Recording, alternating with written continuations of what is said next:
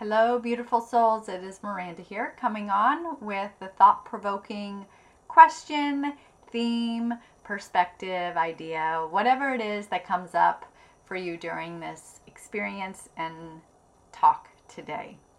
I have talked to numerous people lately about the perspective of how we see others and their experiences and our own personal experiences through the reflection of our personal lens. Our personal lens is based on our personal experiences, our beliefs that we created about ourselves through those experiences, the beliefs of limitations that we have because of beliefs that we created about ourselves through our upbringing or through the things that we chose to do as we were younger.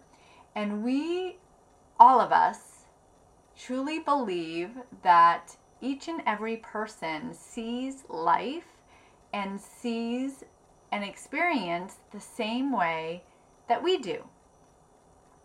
If you think about this, if a person has their own individual lens of perspective based on their individual life, then the way they experience the same exact experience you're experiencing is going to be totally different.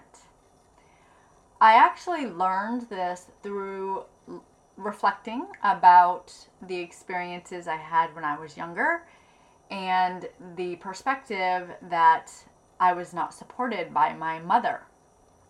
I couldn't understand why she later on in life remembered different things of an experience than what I remembered.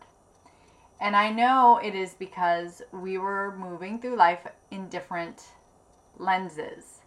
She was moving through life in the perspective of her beliefs, traumas, and experiences that she has worked through or has not worked through.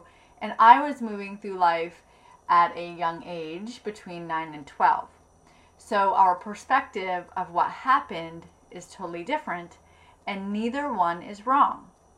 So it's learning about how you can accept each person's perspective of their experience and let it be without having to try to prove that you are correct or prove that you felt unsupported or prove that you needed something or even an apology. It's about letting go. I would love for you to take a moment and think of an experience with someone, or maybe it's even just yourself, and how you looked through that experience through the lens of a belief or a thought that you had. And now that you've grown, maybe you're a little older, maybe you've done some work on yourself, now think about that experience through this new lens and see what is different for you.